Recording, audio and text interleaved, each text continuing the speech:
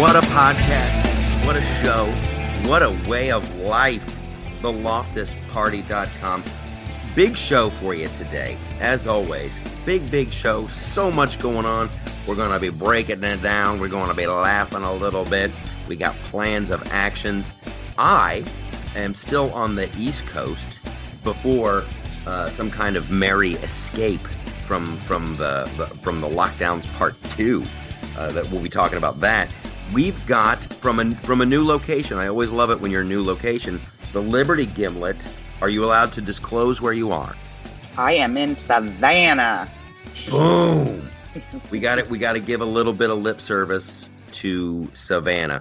If you guys don't know, if you're unaware, this is a town that Sherman did not destroy in the Civil War. I don't know how many others there were. I'm sure there were smaller ones, but Savannah, very, very big town, important port city, these giant warehouses right on the river, which are still there, where they would unload the cotton, blah, blah, blah, blah, blah. And it's where they filmed many of the, when Tom Hanks, when Forrest Gump was sitting waiting for the bus, that was in Savannah, Georgia. Every little like intersection has like a little square that has like a little statue, and there's parks and there's art schools, and it's I think Savannah's also home. That's where the book Midnight in the Garden of Good and Evil is set. I love that town. I love that town. And what most people don't know, it was largely settled by Irish Catholics to begin with, so it has a huge cathedral in the middle of town, and that is the launching pad for St. Patrick's Day, because we have the second largest St. Patrick's Day parade in the country, second only to Boston. Wow, it's gorgeous, and I'm telling you right now, as a comedian, as a guy who crisscrossed the country, and I kind of have the heads up. It's one of the things I want to do more at theloftusparty.com. I cannot recommend Savannah, Georgia enough. It's so complete. It's insanely gorgeous. You cannot believe it. It's almost like a fantasy. It's like going into a really awesome part of like history Disney World, right? But I mean, you can literally stand on the squares at night when it's, dusk or whatever, and the lamplights start to come on, and you literally feel like you're in like 1787. Yeah, I can't. We're not going to do a good job for our listeners, but because I know we have international listeners. But if you're ever coming to the States and you're like, I don't know, what should we do? Go out of your way to go to Savannah, Georgia. It's a great town. It's also a party town. Holy smokes, and just so gorgeous. You go every corner. You go around every corner. And I'm kind of I know what I like when it comes to architecture, and there's nothing in Savannah that I'm hating. There's nothing in Savannah that I'm hating. So, and you have to go to the Pink House for dessert. Yeah. Tell us about the Pink House. The Pink House is literally a pink house. That's good. Very, very, very old, historically preserved. There's a bunch of them in Savannah that are that way. And they just have like outstanding homemade desserts. You can go there for dinner too, but I just like the desserts. Yeah. Hey. And then you got to go to Wet Willie's. Wet Willie's. Now this sounds like a bar. Fudgesicle. And that's Wet Willie's sounds like a bar, and a fudgesicle sounds like a sex act. Well, no, what it is they've got Slurpee machines that cover the entire wall, so all of their drinks sounds are like a. Okay. What's a fudgesicle? It tastes like a fudgesicle, but it's got like straight grain alcohol in it, like most of their concoctions do. Wow, that's you know what? Here's why you want to drink the fudgesicle. When you barf, it's gonna be not chocolatey, right? It's like it's the reason to get hammered on peppermint schnapps. You get hammered on peppermint schnapps, and you barf, and you're like, wow, my breath, it's still kind of minty. Okay, so Georgia is the hotbed of it all. Here's what we got coming up on the show. Beyond our our love of Savannah, Georgia. We're going to be talking about the media. We're going to be talking about Dominion software. We're going to be talking about recounts. We're going to talk about the air quote peaceful transfer of power, the way the media is handling this whole thing, what happened at the Million MAGA March in D.C., and there's Black Lives Matter, and there's Proud Boys stuff. There's a whole lot of show. Elon Musk and COVID-19 and lockdowns part 2 and the new McPlant burger from McDonald's, and of course Mandalorian. So there's a lot of show. We got my buddy Paul Hare is on the show. Paul is an author. He does a lot of stuff with theloftusparty.com. He's a writer. He's published short stories, novellas, longer things. He's got an exciting new book we're going to talk about, and so it's a great show. It's packed full. And then, of course, there will be the extra Patreon stuff, which I'm quickly, because I'm addicted to that. I love the Patreon segment. So we're not going to waste your time. We're gonna have some fun. It's hard to figure out. Here's what I try to do, you guys. Before we do the show, I'm like, what's the most important? What's the most important? And I think you'll all agree it's the election and how the media is treating everything. And it's kind of hard to wrap your brain around just the immenseness of it all. But we're gonna dig into some of the finer points and all this good stuff. Here's where I'm coming from, and this is of course I'm breaking my own rule here as before I even start. The election isn't over until the states certify it. Okay, so the states certify it, and then it goes up the chain of command. The media can say whatever they want. They can certainly go, hey, right now it looks like, Biden's going to carry this state.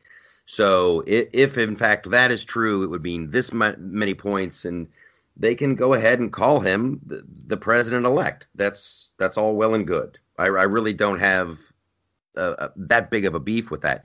Here's what really, really got me pissed off the other day. My buddy Brian Hayner, who's been on the show before, great dude. He posted on Facebook, and this happened last week, you guys, that Facebook changed the status of Donald Trump, the president of the United States. They changed his status to political candidate. That's where, it's weird, the things that, that was just a little bit that was just one grain of sand too many in my underpants. That was just a step too far. It was such a dick move. He's the president of the United States until noon on January 20th. Yeah. So it's like they went out of their way. That's just I will, to the most part, I'll play by your little make-believe rules. Okay, so if indeed these votes hold up, yes, he gets this many. So, I'll play along with the little President-elect Joe Biden aspect of it all. But this whole Donald Trump is now a political candidate, and the way Twitter is just all over him, and Facebook is all over him, and the censorship. We've said it before on this show.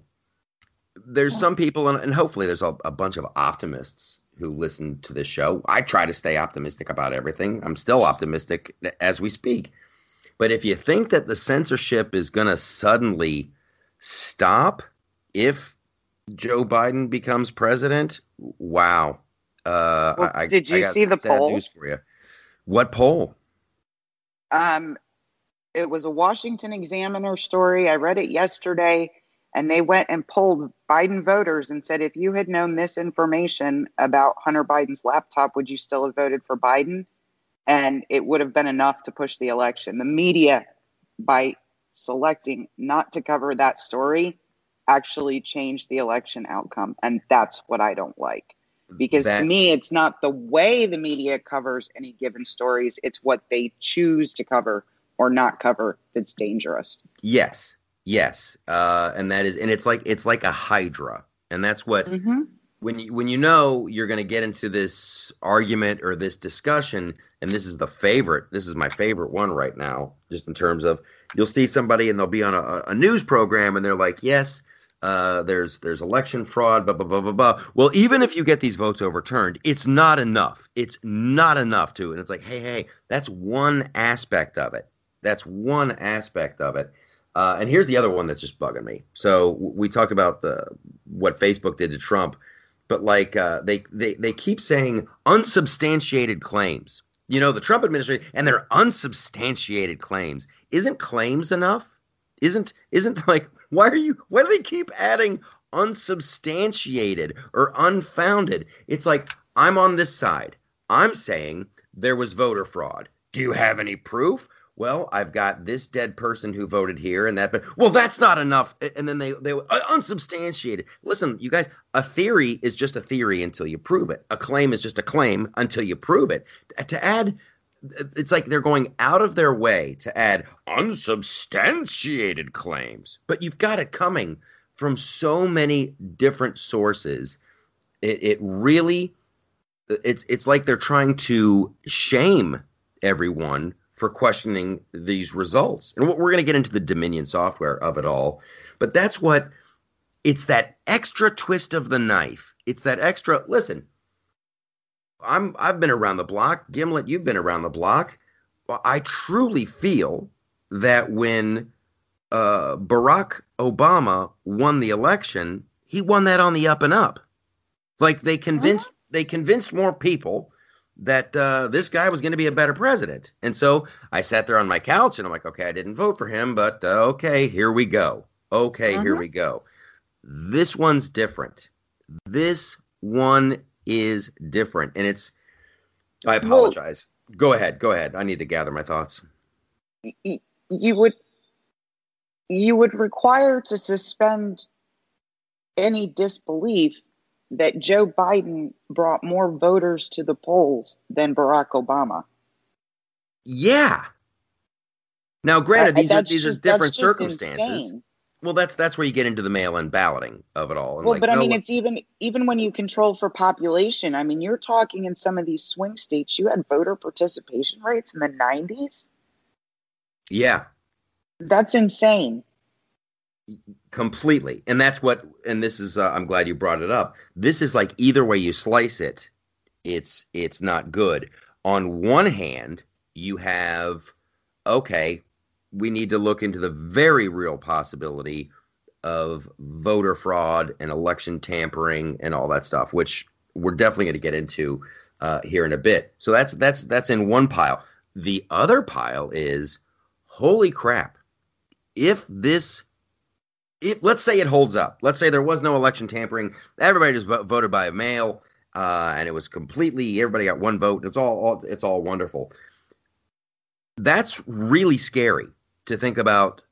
Both possibilities are terrifying because, like you were just saying with that poll, like, oh, if we'd have known about the whole Hunter Biden laptop thing, I wouldn't have voted this way. It's 13% of them. It's the media and big tech getting a candidate like Joe Biden across the finish line. Seriously, that's the other unique subject. Go ahead. You have to believe that a record-shattering level of participation happened to elect a man with obvious dementia. Yes, a guy, the most underexamined candidate in history. I take no joy. Like when I watch him speak, it reminds me of my grandmother. I lived through this. I know what I'm looking at. Yeah. Which takes you, listen, there's too many things line up. After a while, you're like, am I in denial of reality? Because you feel weird about stuff, but like the whole, Nancy Pelosi coming out and talking about the 25th Amendment, a couple weeks before the election. Oh, we do this for any president. This is not just for Donald Trump. This is for any president. So it's like she's laying the groundwork there for, oh, Joe, you're going to have to tap out. And then you get... You should get a food taster. Kamala Harris is a snake. I'm not a big fan. And neither was America. when they No, looked at her on the stage. Okay, so she had to drop out before Iowa. She wasn't yes, even going to win her home state. yes, That's yes. insane. Now, we're at the point. I'm about to use a phrase that I hate to use, which is walk and chew gum. We have to walk and chew gum here. We have to hope that the people, the president's counsel and his advocates, we have to hope that they're being smart and they're working their tails off. And I would say this to any of my Democrat friends, my liberal buddies.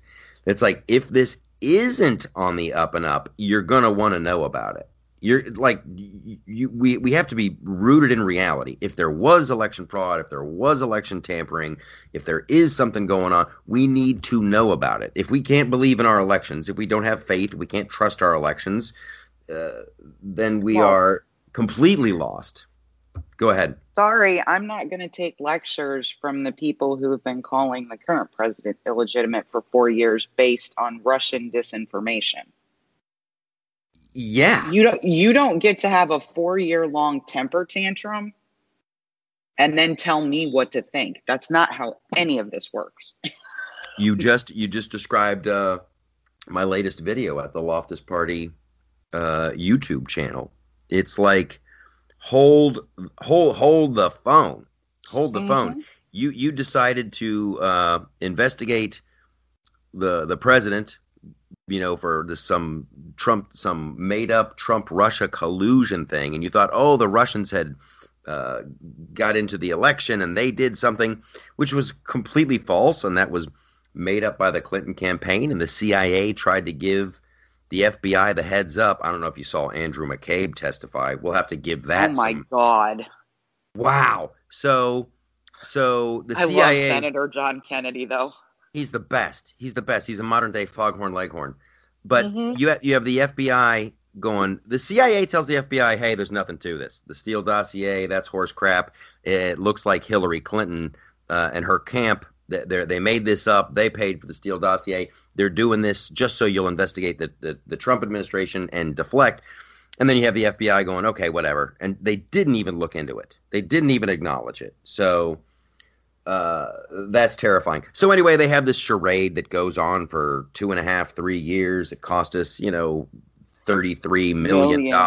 But however, the damage to, Trump, it was just that constant drumbeat of he's a criminal, he's a criminal, he's a criminal. Then they followed up that with, an anonymous whistleblower told me that, oh my goodness, this call with Ukraine, we have to impeach, and we did that forever.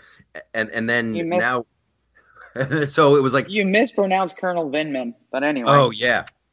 Oh, and then whistleblowers had to be protected at all costs. My God, we have to protect the whistleblower, this brave person. And now you've got a guy who works for the post office going, "Hey, I saw election tampering," and they're like, "What's this dude's name? Where does he live? Send in some agents to question him. Get the New York Post in there. He'll recant." It's just. We can't function like this as a society. But here's the good news. The way I figure it, no matter what else happens, no matter how it shakes out, we just have to continue to raise such a stink that we will get voter ID. We will get voter ID. That's going to be my life's work. My life's work will be voter ID. We have it in Georgia. Woo! And Georgia is where it's all going down. We're going to talk more about Dominion. We're going to talk more about the media and censorship and Georgia and all this stuff. Hang in there. We got an interview. And I got some inside scoop too. I love inside scoop. All right, so hang in. We got Paul Hare. He's going to be joining us. We're going to talk about his books and why you write what you write and all that good stuff. And then we will be back with more election shenanigans.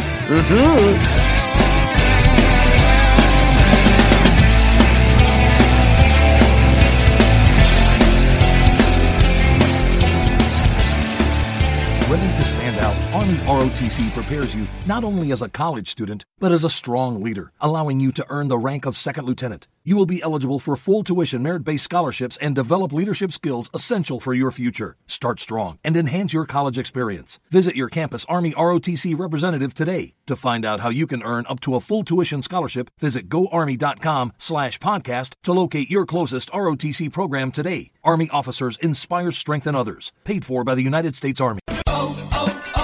O'Reilly. This is Derek's O'Reilly Auto Parts story. After the third time jump-starting my car, I finally realized my battery was dying. So I stopped by O'Reilly to have it checked. They tested it right there in the parking lot. It was bad, real bad. But they helped me find the right battery for my car and even installed it for free. Now my car starts like new. O'Reilly Auto Parts.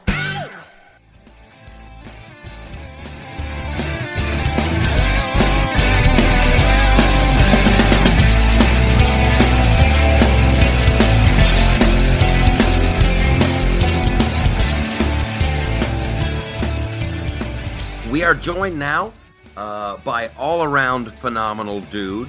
He's an author. He is a contributor to the LoftusParty.com. We got Paul Hare on the other end of the telephonic device. Paul, how you doing, buddy?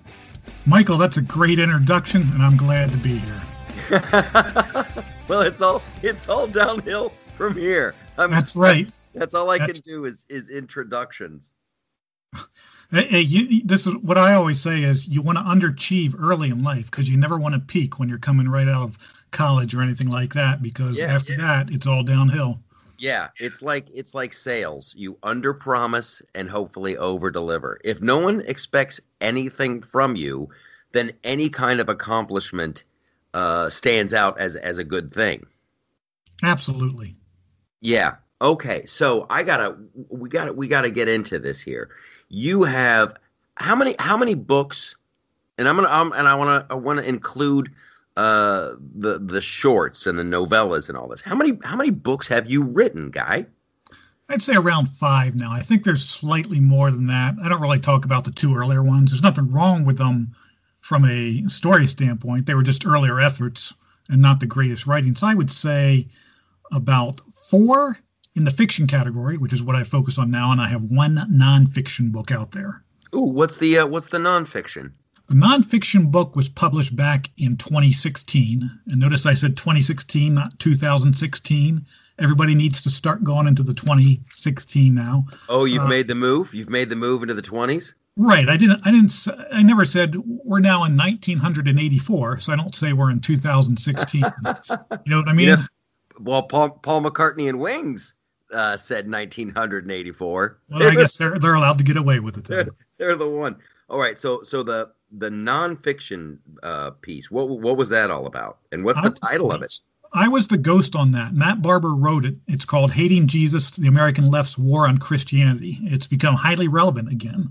So if you want to go to Amazon, search for that by the title or by my name and pull up my Amazon author page, you will find not just that book, but my fiction books as well. Warning, though, the fiction books in some cases are very different than my nonfiction.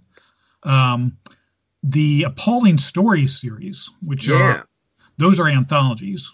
Great books. They're for mature audiences. My stories in them are probably rated anywhere from PG to maybe R. I would say PG-13, but there's some other stories in there which are for a mature audience. So I want to give everybody a heads up, not to say you should avoid them. In fact, go read them. Go buy Appalling Stories 4, particularly because that's one of my favorite stories yet that I wrote for that one. Wow. Now, how many volumes of Appalling Stories were there? And how thrilled were you with that title as your name, Paul Hare, Appalling Stories? Yeah, I never even thought about that, but that's right. There's technically 4 books in this series. The 3rd volume is not an anthology, but a straight-out novel or novella. I guess it's closer to a novella. And that was written by Ray Zasek. He was a contributor to the other anthologies as well, but he just wrote that one on his own. And I guess Dave Dubrow helped him with it. I don't know if his name's on the book itself, but I know he helped out with that. But so there's 3 anthologies in the Appalling Story series, and for all the anthologies, I contributed stories to them. Actually, it was Dave, me, and Ray that started it off, and that's really where I got into fiction writing, and that's also where I decided, you know what, this is the better way to go. No more nonfiction stuff for me. Yeah, that's. I want to talk about that choice. So I'm going to circle back around to that point, that choice to fiction. With Appalling Stories, how did that start? What was the genesis of that? Dave contacted me. Again, Dave Dubrow. You can go to Amazon, search for his name, and find all his books too. Or you can find his name off of my page because he contributed to the Appalling Stories series. But it's basically was a social media thing where he found some of my work on social media or on a website, contacted me. We ended up talking and found that we had a lot in common. And he pitched the idea of, why don't we go ahead? He knew Ray, so he brought him in. The 3 of us got together, did some stories. Dave helped me out on learning how to hone my craft of fiction writing, since it's a lot different than nonfiction. And it worked out well enough that we put together some sequels. So would you say it's more like Black Mirror in a way, or Twilight Zones in terms of, like, here's a possible future and here's a story from these possible different scenarios? It could be compared to that. Some of those are what if scenarios. We did not limit ourselves to that. Some of them are set in today and here and now. And then there's other era of stories are set in here's a possible future. Some are more far out than others. I have a superhuman story in the first Appalling Story series, not superhero, superhuman. And you can read that to see why. But we wanted to kind of be like the older stories, pulp stories, where it was just kind of a harder story, type of story. And it was stuff that you can't say anymore in our new brave new world, where now everything has to be filtered through critical race theory, feminism, and you know where I'm going with this. So everything else, I don't have to state the stuff that you can't. Yeah, the list of taboos, the list of things you can't talk about anymore, the list of things where you're going to get in trouble if you even say something or suggest something. It feels like we're getting closer and closer to we're going to be living an episode of Black Mirror or 1984. So Appalling Stories, that's you and Dave Dubrow and another guy, and so you write this first. It's just a series of shorts. Would you call it, or novellas? What would you? No, they were shorts. They're anthologies. They're all short stories. I think for the first one, we each pitched in 5. I guess it was around 5 stories each. It might have been less than that, but yeah, it was all short stories, easy enough to read each story in one sitting. That's all we wanted to do. I kind of liked it because it gives you an opportunity to tell multiple stories just like that. Whereas if you're writing a novel, you're going to be spending a lot of time on one story for a long, long time. So I had a bunch of different ideas. I wanted to go out and do anything from science fiction to real world settings too. So my view is, or what I like to do, doesn't stretch into say, so are you a science fiction writer? No, I'm not a science fiction writer. I like all different types of genres. Yeah. And that's what really appealed to me. And it was also something where the way I look at it too is get that out there. You can't make money off your writings if you don't publish. So getting a short stories collection there and something we could publish and get out there was attractive to me as well. Yeah. And like I said, I don't think you've had an opportunity to read the last volume, but if you pick up that volume and you read my story in there, I guarantee you, the audience, as well as you, Michael, will like that story because it takes an adventure story that seems like you've read before and it goes in a different direction in the end. And I like that story a lot, and everybody else will too. That's awesome. Now let me ask you this: with the Appalling Stories and with the short stories, because I'm hopefully we're always learning. Hopefully we're always trying to get better at our craft and all that. Blah blah blah blah blah. I'll find myself doing this with like a joke or a premise. I'm like, ooh, I don't want to burn that yet. I don't want to use that idea yet because it's going to go X, Y, and Z. Have you put anything into the Appalling Stories or a series of shorts where you kind of regret it. You're like, oh, wow, I wish I hadn't have written that because I want to blow that up into its own novel? Or is that like a good thing? You know, like, okay, this is where I discovered this character in this world. Now I can really, you know, flesh it out. Second option. I think that's the option that I like, because there's a story. My earlier stories, because they were newer, which is actually a good thing, because like you said, you want to improve over time. So you should look back at your earlier stories and say, here's what I could have done better. Because if you don't, then you got to say, well, wait a minute, I guess I'm not improving. So for me, that's another thing that's attractive about the short story is, okay, I wrote it and there's different things I'd like to do with it. Well, good. Now I can go and I take it and maybe blow it up into a novel, or I look at it kind of like the way comic books are. When you look at the history of comic books, the characters, they'll tell the stories over and over again, and they refine them until you get a solid story out of it. So I think it's a good thing just to tell it too, because don't save anything for the future, because you don't know if there's going to be a future. So right. If you have it and you think it's going to make a story, get it out there now. So is there anything that you used in an appalling story that you think you'll go back to and go, okay, I want to write a whole novel about this? The reason I ask, and this is for all of our listeners, and I'm going to let my total nerd flag fly on this one. I just dipped into I knew The Witcher was a very successful video game. I saw the Witcher series. I want to say it's on Amazon, maybe it's Netflix, I don't know. I thoroughly enjoyed that. So in doing a little bit of research, the guy who invented The Witcher, who created that world and did all that, it was a series of short stories. And then what he did is, I guess he enjoyed writing the first short story so much that like the second one, while seemingly different, it was set in the world.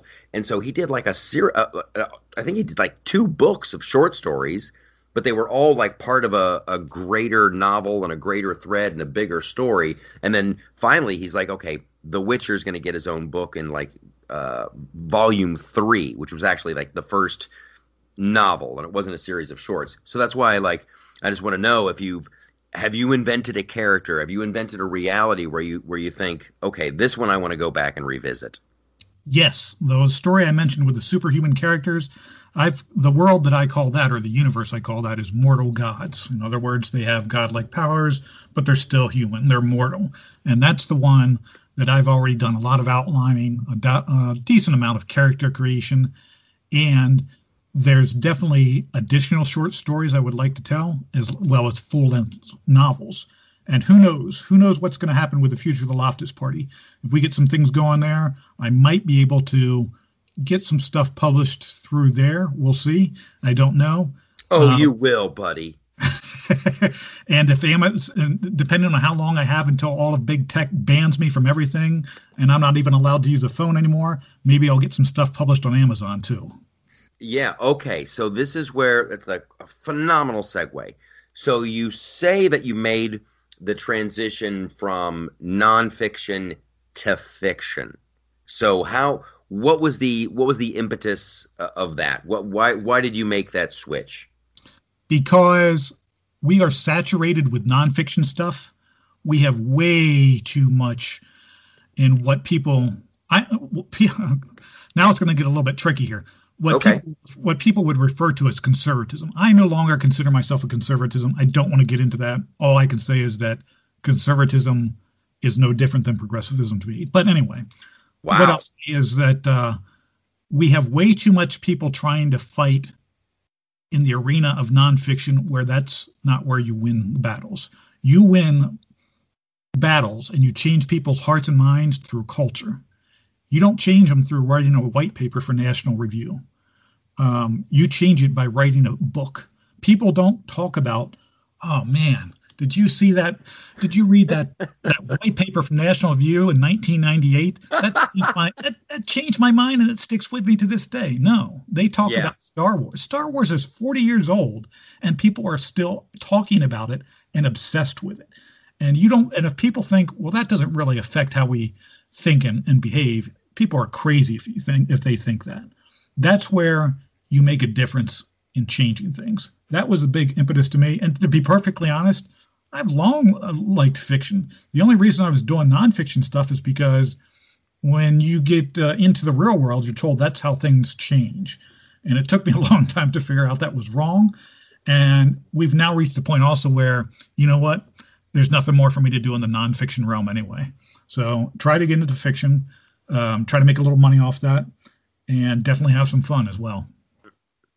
I think it's fantastic, and I couldn't agree with you more. It's like you are at this part of the interview, you're preaching to the choir. I've always said that it's like one political party is better at making emotional messages, even if their programs and their policies aren't paying off. They're like, oh, but we're trying. Look, don't you want to help these people? And you're painted as some monster if you're not willing to, throw $1 trillion away. That's not ultimately going to solve the problem.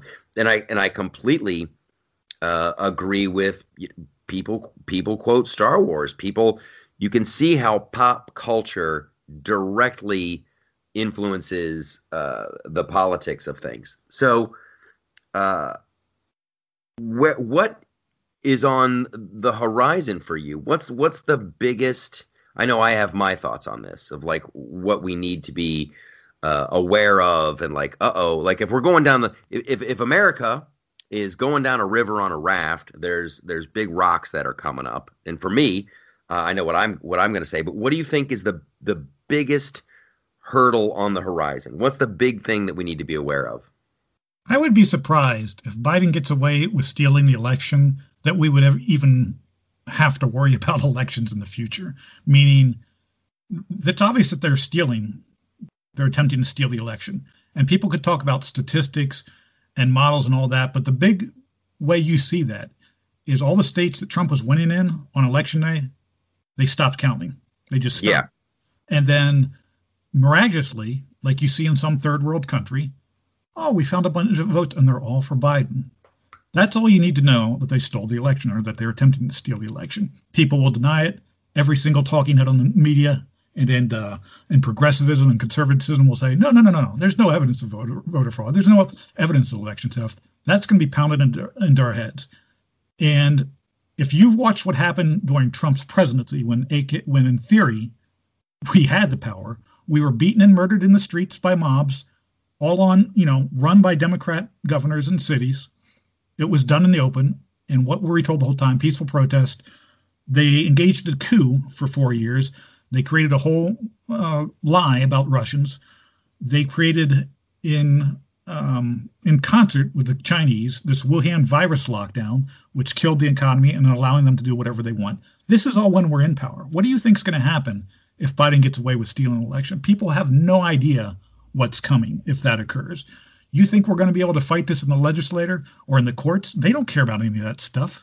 And right now, you're even seeing what? They're pressuring people, law firms, Michael, who represent everybody up to and including terrorists, from dropping Trump, the president of the United States, as a client.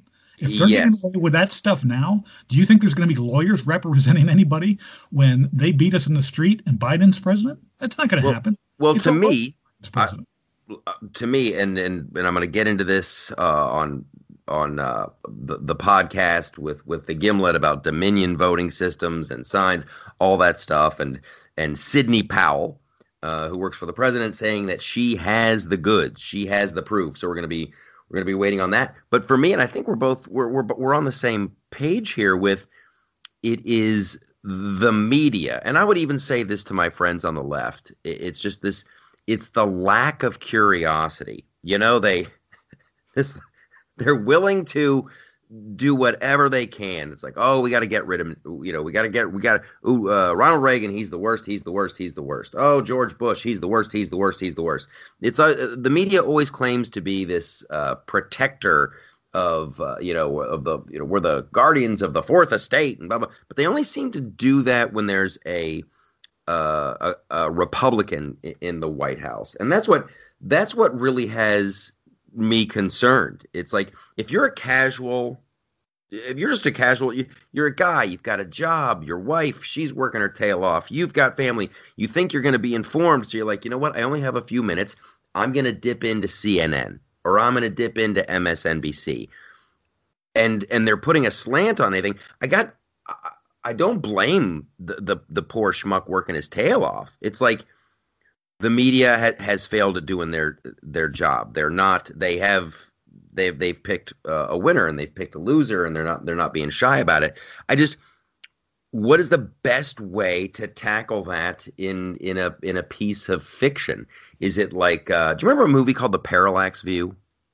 I remember it. I don't think I watched it. What decade is that movie from? It's from the 70s. It's Warren Beatty, and he's like this reporter. It was back in the 70s. It was very popular to have your hero die at the end. The Parallax View. Warren Beatty finds out someone's going to try to kill, I think it's a senator or the president, and he's hot on the story, and no one will believe him. And he's going to go and he's going to stop the assassination, and then they just make it look like Warren Beatty did it. And then that's the end of the movie. Bum, bum, bum. But it was about the media and not listening in a search for the truth. But it was just like a horribly depressing end. So I just don't know if you're going to, and this is like a writer's workshop right now. This has suddenly evolved into a thing. Like, what would be the best way to because I don't think you want to preach to the choir. You want the people on the left to get curious. You want those people who CNN and all these other outlets, they're just telling the truth and they're nonpartisan. How would you go about doing that in a book? Well, that brings me to my latest book. It's actually a novella for young adults, and it's called Her True Self. I'll say it again, Her True Self by Paul Hare. Go to Amazon and look it up. It's for young adults, but parents, you need to read it. And I'll go into a little bit about it right now. It was actually featured on Ace of Spades Sunday Morning Book Thread. You're familiar with Ace of Spades, of course. Yeah, we got them on they're always at theloftusparty.com. Yes. And a guy goes by the name of Oregon Muse. He does the Sunday Morning Book Thread. So he featured this new book of mine back on October 11th. So if you go to the Sunday Morning Book Thread on October 11th at Ace of Spades, you can read what he wrote up about it. And what it's about, there's elements of being a coming-of-age story in there, because it's about a boy who's just turned 18 and just graduated from high school. But it's also the theme, I would say, that is the biggest theme, is how do you do what's right when everybody else wants to do what's wrong? And what it is, it's about a boy whose sister has come out and said, I'm actually really a boy. So it deals with the issue of transgenderism. Wow. But it's not a sermon about it. And here's how Oregon Muse described it. This is not the usual stunning and brave protagonist comes out story that you might expect. It's quite different. And actually, let me see. I lost my place. You'll find it. Here it is. He said, I'm reading it right now, and the gender-confused teenage girl has a brother who would do anything to help her. His love for her is quite touching. So it's a story that deals with modern issue without preaching. Sometimes people say when you write a story, you can't, you don't include anything political or controversial. You can't do that. You can't get away from the issues that are out there today in the real world. So I wrote about it, and I wrote a story about it, not something that's going to make people think that they're reading a white paper. People will enjoy it. It draws you in. It makes you want to turn the page and get to the end. So this is a book, like I said, that Ace of Spades, Oregon Muse gave it a thumbs up. Parents definitely need to read it, and then they can give it to their kids as well. I would encourage everybody listening to this podcast to get it, to guarantee you're going to like it. Guarantee it's not going to be what you think it is, and guarantee that you will be both entertained, but it's also going to tug at your heart as well. Definitely want to get that. And that goes to your question of, well, how do you reach people in today's culture? This is how you do it. Write about stuff. And you got to be bold in what you believe. That's another thing. People want to tell you that, well, you got to tone down things, or you don't want to talk about this, or don't want to talk about that. I reject that. I think you do have to go, and you have to be very confident and assertive in what you want to believe. And as soon as I saw this year all these riots and insurrections occurring in the city, and then people threw them billions of dollars, man, that made me believe more than ever that we're not being quite assertive enough in what we believe. Wow, Paul, dude, I dig it. I really, really dig it, and I agree. Fantastic, everybody. Her True Self is the new book from our buddy Paul Hare. Google that sucker. Go ahead and get that. Paul, that's at Amazon, and where else can they get it, Paul? That's where you can get it. Get it at Amazon. I guarantee you, even if people like, oh, I don't want to talk about this issue, or I'm all for it, you're going to like the book regardless of what you believe about the issue. It's done well. I'm saying that because I'm the author, but I've had other people tell me it as well. This great. Is what you want to read. I have parents out there saying, I want to get something for my kids, but everything, is R-rated now. This is a clean book. There's nothing in there like that. The appalling stories are all rated stories. This is not. It's a clean book. It's easy to read. Get it. Fantastic. You guys, Paul, thanks for joining us. Make sure you pick up Appalling Stories. They got 4 volumes of that. Also pick up Her True Self. Dude, thank you so much. Have a great day, and I will see you back at theloftusparty.com. Thanks, Michael. Loved it. All right. We'll have you back on soon. Thanks, buddy.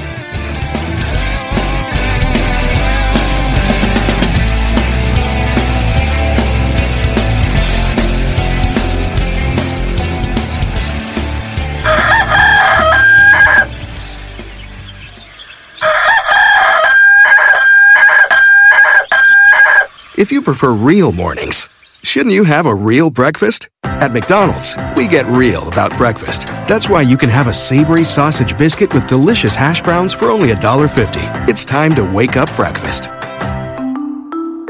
Single item at regular price. Prices and participation may vary. Cannot be combined with any other offer or combo meal. There's nothing more predictable in life than the unexpected. Lightning will always strike. Hail will fall on roofs. Fortunately, there's AAA. AAA has been helping members stay prepared for over 100 years. So when unusual storms, fallen debris, or sudden leaks happen, you'll be covered. Check, check, and check. Get the home and auto insurance you need by talking with a AAA insurance agent today. Visit AAA.com/insurance or stop by your local AAA store.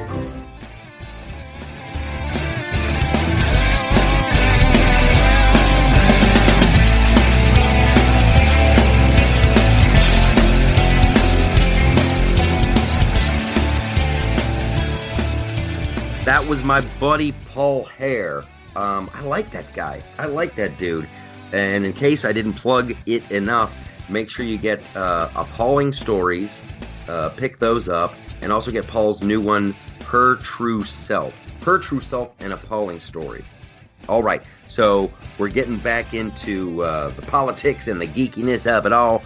Bang, bang, bang. And the peaceful transition of power. The peaceful. You'd think this president, it's embarrassing. It's embarrassing what's going on. And all about Georgia. At the end of the A block, ladies and gentlemen, the Gimlet promised us a little inside scoop. And I claim to love the inside scoop, and I wasn't lying. Hook me up, woman. Well, see, I have this theory. Ooh. Now, is this a scoop or a theory? Well, I have a theory. The scoop comes after I explain my theory and why I find this distressing. Uh-oh, so, okay. My theory is the parties are realigning. The Democrats are no longer the party of the working class. They're the party of the very rich and the very poor. They took Wall Street donations 9-1. Okay? Yes. The Republicans under Donald Trump have become the party of people who make between $50,000 and $250,000 a year. And there's a lot of those people. Yeah. We still care about tax cuts. Wall Street doesn't. So, except the party leadership doesn't recognize this. And what I am hearing from some folks I met with on my way down here is that the Lincoln Project neocon contingent is coming for Ronna McDaniel. Now, how can they come for her? Like, are they going to just character assassination? There's 168 people that select the RNC chair. Okay.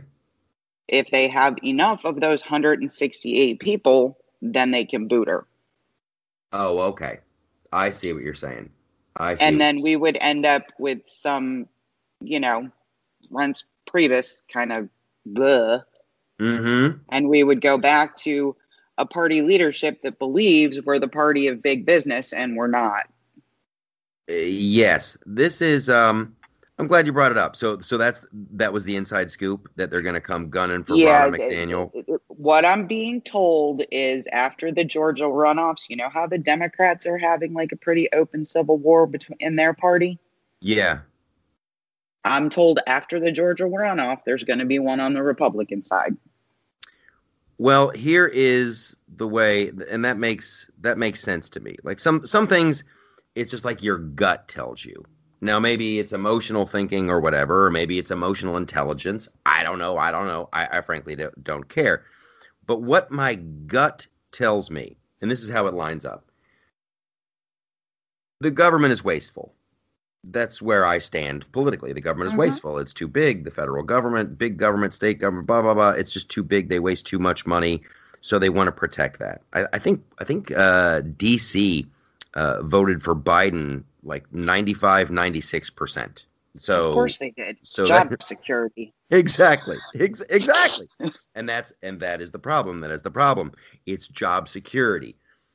Then you have the people entrenched on the right who are like, okay, I was a staffer under George Bush, and then I was a blah, blah, blah under George Bush too. And then I'm going to keep doing this and I'll keep doing that. And there's job security, and they're going to keep going up the line. And then as they work their way up to more power, then they get the inside scoop, and they can do inside trading, and they can make money off government contracts, and they can get their piece of this big, giant pile of money that they keep forgetting comes from the American taxpayer. That's the swamp. That's what we talk about when we talk about the swamp. And that's Trump, why they hate Donald Trump. Yes. He upset the apple cart. The most accurate thing Donald Trump ever said, and he really started hammering on this at the end of this campaign, was they come after me because they hate you. Yes. Yeah. And like, if the existing parties do not transition into what they actually are, they're going to get broken. They're just not going to hang together. You know that I did not vote for Donald Trump in 2016 because there were certain things, if you were on the right, that were sort of like religion, right? Yeah. Yeah. You had kind of religious political beliefs. I didn't believe in tariffs. I thought they were a terrible idea. Just a bunch of stuff right down the line. Okay. And then I saw what actually happened, and I'm like a convert now.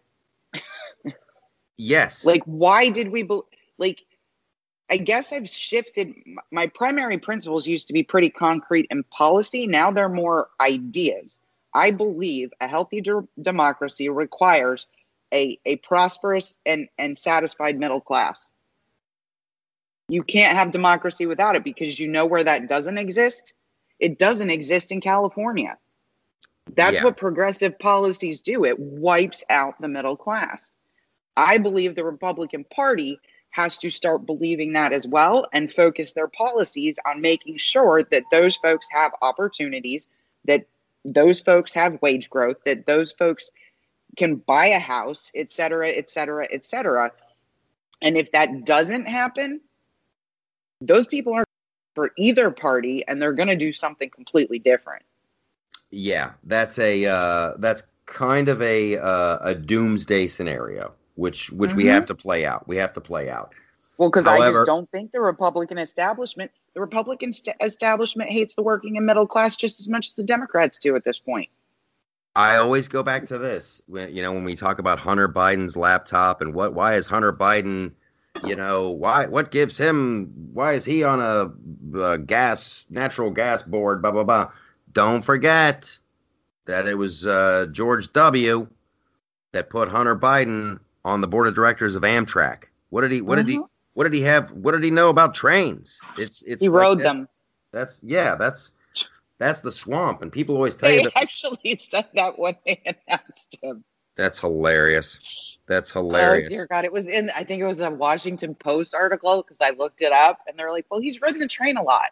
He'll be an asset." He'll be Really? great. He's the everyman's point of view. I don't want to forget to bring up this. There's so much stuff that I don't want to forget to bring up. There's a another member of the swamp who was our ambassador to Syria or in some high level. He was in charge of Syria, and he was recently quoted in a magazine. I forget. I want to say, oh my gosh, I can't remember. But he admitted to lying to Trump. He admitted to lying to Trump and the American people about the real number of U.S. troops in Syria. That they would just make up stuff. It was a shell game. When Trump would go, hey, like, listen, we don't need that many people in Syria. Let's get them out. Oh yeah, you're right. We did that. Just outright lying to the commander in chief about the number of U.S. troops in Syria, and now bragging about it. How he tricked. He needs to go to jail. It's unbelievable. And in any other news cycle, it would be ginormous. It was shocking. Can you imagine if somebody had done that to President Obama? Well, if they had, yeah, they'd be drawn and quartered and thrown exactly. in stockade. But the thing that offends me is the way our troops are deployed and where they're deployed is the decision of the people we elect, not the bureaucracy. We have a civilian military for a reason, and it's controlled by the people we elect, not a bureaucracy. Exactly. So and that's the military industrial complex that Eisenhower was warning people about. Well, all I'm saying is that individual betrayed every single American voter, because what it proved is our elected officials do not run our foreign policy, which can't happen. It can't happen. Well, it looks like it is happening, and hopefully people care. I saw the reason I found out about it is like Molly Hemingway put out a tweet about it, and Tim Pool put out a tweet about it, and so of course I did a story about it at theloftusparty.com because this is that whole new media bandwagon. You guys who are listening, drop me a line. Let me know in the comment section at on the website. Like, who else should we be amplifying? Frickin', if you listen to the show and you've listened to it for a long time, first of all, you're awesome and I love you and you look great. Second of all, you know that we've been ahead of this stuff. It's always, and I don't want to, not to toot our own horn, but like Ben Shapiro finally tweeted the other day, you know what? We need to support new media. Well, welcome aboard, Ben. You're a smart guy. You're a good guy. I want to amplify everybody's voice. That's what will get rid of this legacy media, this horrible crap. I hear? What? Rumor on the street is CNN is up for sale. I bet it is. Because Zuckerberg thinks that his life's work has been accomplished to end the presidency of Donald Trump. I bet he does. I bet he does want to sell it. I thought you had a real. No, it's owned by AT&T.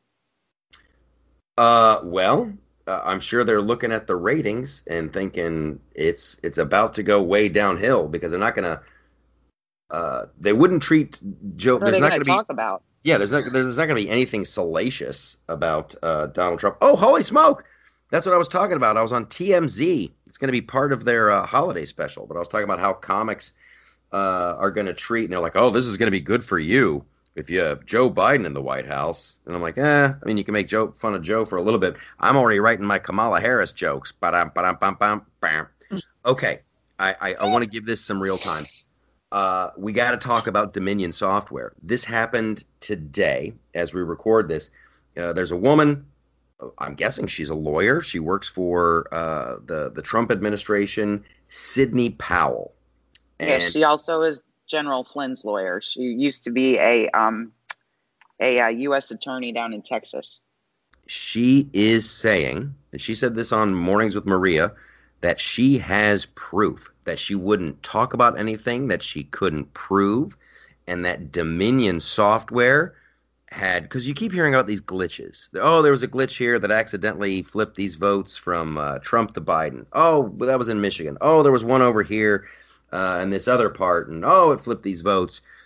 She was asserting that this was completely on purpose. She's talking about scorecard and hammer, and how Dominion voting systems have this. It's a built-in glitch to where the deep state and certain bad actors can manipulate the vote counts. And she is talking about she has proof, and that she wouldn't say anything on TV that she could not 100% prove. I got completely excited because no one in the media is talking about Dominion voting systems.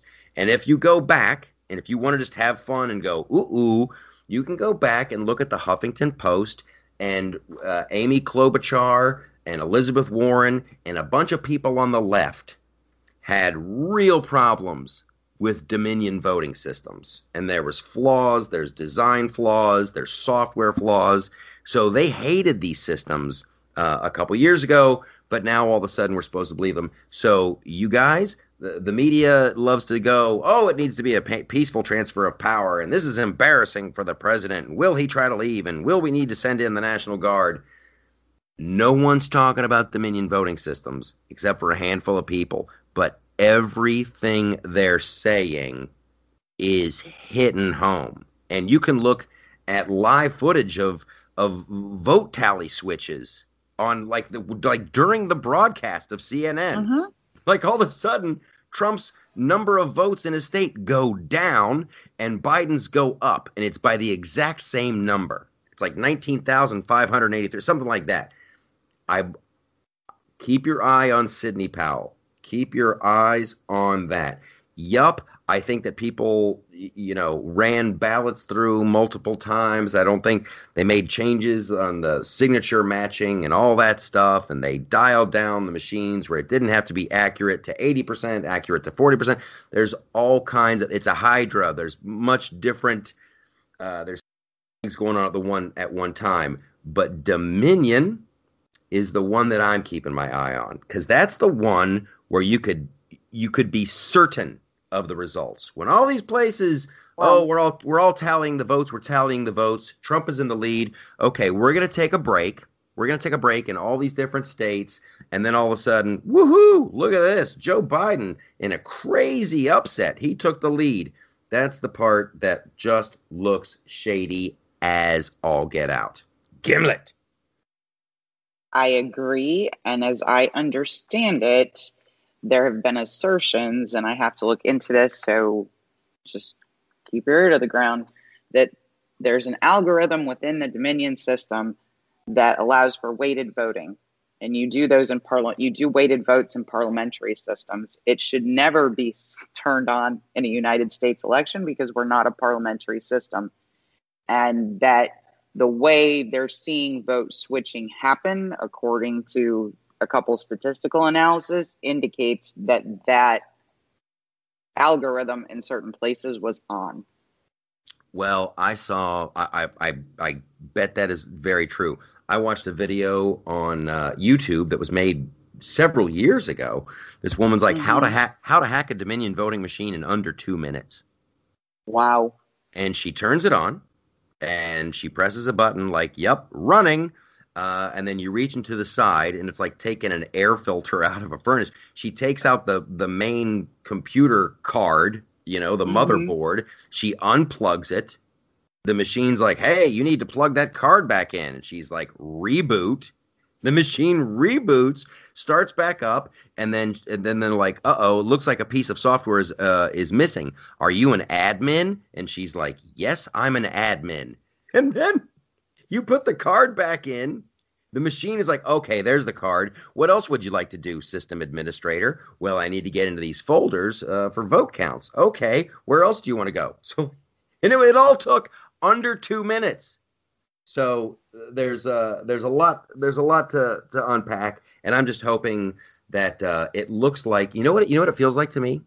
It feels like, remember when Dan Rather had here's the document. Here's the document that shows that George Bush tried to get out of, doing flights in Vietnam or whatever. And then someone on the internet was like, whoa, whoa, whoa, whoa, whoa. They didn't have that font. I'm getting that same vibe. There's so many tech people on Twitter who are going, I looked at this system. I ran the data. Here's the glitch. There's an MIT guy going, this doesn't make any sense. This is no good. There's just multiple learned people saying that there's no way, that you've got a problem. And what that would mean for our republic, I don't even know. Okay, so we got to talk about Elon Musk, the lockdowns, and all that. Here's the little teaser on this. Elon Musk, you guys got 4 COVID tests, and he got 2 positive and 2 negative. It was the same machine. It was the same nurse. It was the same everything. But it was split 50-50 after 4 tests. And so Elon Musk is dubious of the old COVID-19 testing. It looks like we're going to be staring down lockdown part 2. We're going to be talking about that. We got the Mandalorian. The Mandalorian. I'm sorry that this stuff. We'll figure it out next week. I'll keep the geek talk in the actual bulk of the podcast. But you guys, this one, we ran out of clock on this one. So God, thank you for listening. I got another email from Chartable. We're doing good. And that's because you guys, you're leaving reviews, you're dropping some stars, you're telling your friends about it. So I can't thank you enough. I cannot thank you enough. Gimlet and I are going to continue this conversation over on the Patreon side. It's not that hard. Go to Patreon, sign up, and you'll get the extra segment. We like to give back. The Patreon people have been doing so great. The plan is working. So for our regular listeners, thank you. Always go to theloftusparty.com for all your updates and fun and news and great stuff. Oh, I'm addicted to cooking in an iron skillet. I've got a couple of barbecue dudes. I cannot share their videos enough. But I'm heavy into the food now. Maybe I'm getting fat for hibernation. All right, you guys are awesome. Thank you so much. Go on over to Patreon and check out the rest of the show.